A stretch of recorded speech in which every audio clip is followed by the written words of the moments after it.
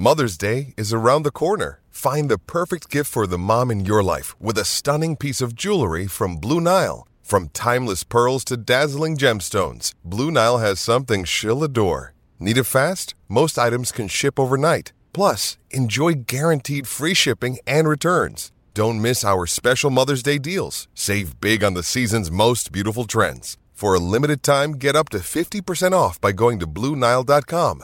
That's BlueNile.com. The voice of Husker Nation is on the air. This is Hail Varsity Radio. Insight, opinion, expertise, along with the biggest names talking Nebraska sports. Join in with the show at 402-489-1240 or 1-800-825-5865. Now, here are your hosts, Chris Schmidt and Elijah Herbal.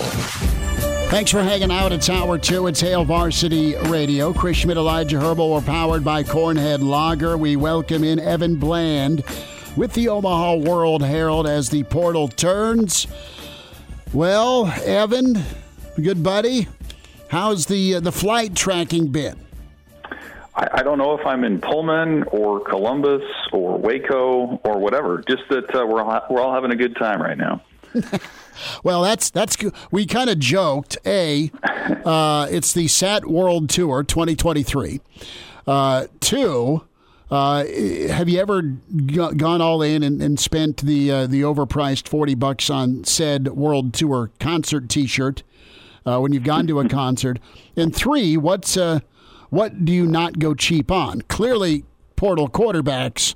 But what else? What does Evan Bland splurge on? I say steaks and booze. Got to have a 1-2 punch. Wow. I mean, yeah, I wouldn't say no to that for sure. I think of like small stuff like name brand ketchup. I'm not like a Dr. Hee-Haw guy. Like if you're going to get a soda, like get the real thing. We used to buy my brother Hee-Haw all the time, man. Did you? I mean, that's fine if people like that. I just, if I'm going to do it, like I'm going to go all the way, that kind of thing. Hey, we're not going to Evan's place because he's giving us the old generic soda. It turns your face purple. Yeah, I love it. I like it. That's pretty good. But it's funny how different we all are in our different answers here with what do you not go cheap on. And Evan's like, I would give me the do, not the hee-haw. Yeah. I mean, that's just off the top of my head. But like there are just certain things, right? Like you're not going to cheap out on like repairs. I guess that's another thing, like vehicle repairs. Like if I'm told that it's needed, I'm probably going to do it. Like I don't want to limp along and try to, wait it out. Like let's just get this thing taken care of. That kind of stuff. See, I'm opposite because I'll always go look up the YouTube video whenever something goes wrong in my car. Like, can I fix this myself? You're handy. I'm an idiot with anything fixer-upper. Yeah, I'm not great at that either. I always think of the old Seinfeld bit where, like, if they told me I needed a new Johnson rod for my car, like, I'd probably just say, okay. Sure. Just take their word for it. It's under warranty, $49.99. Our old buddy Rick Heyman was at that Three Dog Night show in 71. Was he now? Yes. So we bring it back to the SAT World Tour 2023 in concert T-shirts. And here's a good question. Do you go cheap on concert tickets, Evan? Do you pay the extra to go sit front row to be right in front of the stage, or do you go nosebleeds? What do you do whenever you're at the concert? Do you save some money for that T-shirt, or do you go all in on the seats themselves? I guess my approach for concert tickets, I suppose, is like what it would be for like going to a movie. Like I don't want to be right up front, but I don't want to be way in the back either. Like you got to find that sweet spot, maybe on the floor, like halfway back. You got the best angle. That's kind of my approach on that. Iowa Russ bought second. We were fourth row in the end zone. I was looking for you on TV. I couldn't find you. It was Big Ten. I had a bunch of Michigan fans who snuck in Patron. They didn't share. And then I had some Iowa fans in front, and I just kind of ducked and covered. Evan, let's talk quarterback here. What's realistic for Nebraska? Who do you think they can land? Who do you think fits stylistically? Or have you decided what the style is going to be for 2024? Yeah, that's one of the, I think, more interesting angles of this whole thing. I mean, first of all, Nebraska's being about as aggressive as you could be in the portal right now, from the reported talks with Will Howard at Kansas State to, Blake Shapen and on down the list. Potentially Cam Ward if he's in Pullman, Kyle McCord from Ohio State. I think what's interesting about those guys is you try to find the commonalities and some of the differences. Like the commonality, one of them is that they're all 1-year guys in terms of eligibility remaining, and they've proven it at the Power 5 level. So that tells you what Nebraska's sense of urgency is for next year. But as far as style of play, it is a little bit all over the board. I think Will Howard and Blake Shapen sort of have similar styles where they are maybe deceptively mobile. They're accurate with the ball. They take care of the ball.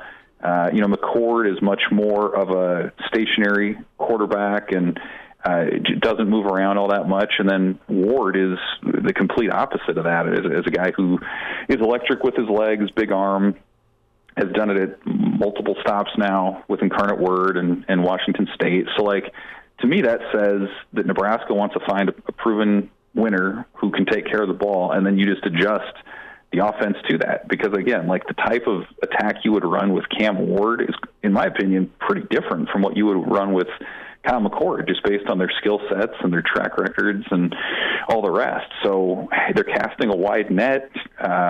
They're clearly not afraid to take a big swing right now. And, again, I think the overarching takeaway at this moment is that there is a sense of urgency to win next year and to bring a guy in who can do all the things that Nebraska needs to win football games. Evan, among the guys that Nebraska has been linked to in recent days, I guess you could go back to the end of last week with Will Howard, the list of names that has been floating around in terms of Nebraska's visited with this guy, Nebraska's interested in this guy, what have you. Which names are you buying stock in terms of the interest being real and being mutual, and which guys are you selling stock in terms of probably not going to happen? Well, I mean, it's interesting because, in one sense, it feels like it's early in the process, and these guys they just entered the portal and they're hearing pitches. But on the other hand, it's such a sped up timeline now. It's a 30-day window, but you're already seeing commitments from other quarterbacks to other schools. So, this thing does tend to move pretty quickly. I still feel like Kyle McCord seems kind of a long shot, just kind of given his skill set and what he's been. Cam Ward, I kind of feel the same way. Interestingly, he was considering Nebraska a couple years ago before he went to Washington State. The Huskers were one of the teams that he was, considering or mulling over at that time. But it still seems like a long shot, and it's still possible that he could go to the NFL if the interest level is high enough there. Howard is a fascinating one. He could be that sort of player to be named later in the Adrian Martinez trade to Kansas State. Maybe that ends up being that way. But honestly, the guy that interests me the most is Blake Shapen from Baylor. He's a guy with a big arm talent. I mean, he had a 90-mile-an-hour fastball, was a high-end baseball prospect out of high school. And, he's one of those deceptively quick guys. He's accurate. He's got a 3-to-1 touchdown to interception ratio, above a 60% passer. You put a guy like that in Nebraska's attack from this year, they probably win 2 or 3 more games. And so he kind of strikes me as a guy with maybe a little bit of that Joe Ganzian, intangible side where he can make things happen. He's a little bit shorter, I think 6 foot, 205 pounds, something like that. But I think that's kind of what Nebraska needs, is a guy who can take care of the ball, make smart decisions with it, is accurate with it, and then you let the defense do the rest. Evan, you hit all the white buzzwords right there with got the intangibles, gritty, wow, knows how to win, sneaky athletic. You really nailed them all right there. I'm not trying to sound like a scout. I really think that's kind of what he brings. He's not this, high risk, high reward sort of guy, the way that honestly Jeff Sims was when he came in. But he's just a guy who is sound and can process things. And I just think that's what Nebraska needs. You don't need a guy to take big risks and take deep shots down the field. You need a guy who can lead a long drive and who can play complementary football. And if we're talking about just from a NIL budget perspective, I think he's not in that top tier. Maybe he's in that middle class of portal quarterback who would command a number that's a little more palatable to Nebraska. Evan Bland with us from the Omaha World Herald at Evan Bland, OWH. Follow him on Twitter. Evan, let's dive into something you touched on a second ago, and that is urgency for Nebraska. We've had the conversation not long ago about, is Nebraska a quarterback away? Well, you fast forward to what the quarterback position needs to be, and what do you think the quarterback position needs to be in the Big Ten in 2024 with your new neighbors on top of what's already here? Well, I think it needs to be something that Nebraska just hasn't had a lot of this year. And it sounds so simple, but it starts with ball security. Like, if you want to be a running team that lets your skill players kind of do their thing, then you need a guy back there that you can trust is going to take care of the ball and make smart decisions. Like, I really don't think that Nebraska needs to have a future NFL player as a starter for them to necessarily go where they want to be. You look at like the teams that are in that 11, 12, 13, 14, 15 range right now that'll be potential playoff teams next year. Like, they have sound quarterbacks and good quarterbacks, but they're not all like future NFL draft picks. And so I think that's kind of what you're shooting for, is just a guy, again, who makes the right decisions, who's accurate, who has a big arm when he needs to, can be mobile. Nebraska needs whoever it is to stay healthy. I think that's another thing you look at in the Big Ten. The teams that are on to their second and third string guys tend to not do well. And so just finding that guy, and they've cycled through him in the last few years, whether that's Casey Thompson or Adrian Martinez has been in and out with injuries, and Tanner Lee, and they just need a little bit more continuity at that spot. And maybe that's not going to be achieved this year. Maybe they find a high-end, one-and-done sort of player who can be that bridge for them. Maybe Daniel Keelan's that guy in a couple of years, but they need to find him, and it's clear that they're not the only ones looking. I mean, there's high-end competition all over the country for these sorts of players. You look at the teams that are in the college football playoff. A lot of them have had success with portal quarterbacks. So that's sort of the formula right now. You find that guy, build around it, and then success is much more likely to follow. You're further buried in the league, though, if you don't get competent quarterback play, competent offense. And I look at Chubba, because Rule made a point to emphasize guys that are here are going to also get taken care of or need to be taken care of, not forgotten about, in lieu of the new shiny portal quarterback edition. What do you see from Chubba? I mean, do you see him thinking hard about the portal? Do you feel that way once it's announced Nebraska's got their portal edition? Do you think Chubba graduates in December and is a grad transfer? Do you think he's in for the fight, man, to try and go win the job? I mean, it's hard to say. I know he was asked about it toward the end of the year about the future of the position, and was pretty vague about kind of what that would look like. So I don't really know what his intentions are. My thought would be that he would stay. I mean, he's already done the portal thing once, going from Florida State and coming to Nebraska. And granted, the reason he came to Nebraska was Mark Whipple, and he's not the offensive coordinator here anymore. But it does seem like Purdy enjoyed his season this fall under Matt Rule and Marcus Satterfield. He's got still, I mean, like, if he were to go on the block on the portal right now, like, I think he would be a pretty attractive candidate for a lot of schools. He's still a guy with 4-star pedigree. He's still somebody who is that dual threat. He's somebody who is a great, has a great personality, pretty magnetic sort of leader type. And now he has some experience too. I think he showed he has an arm.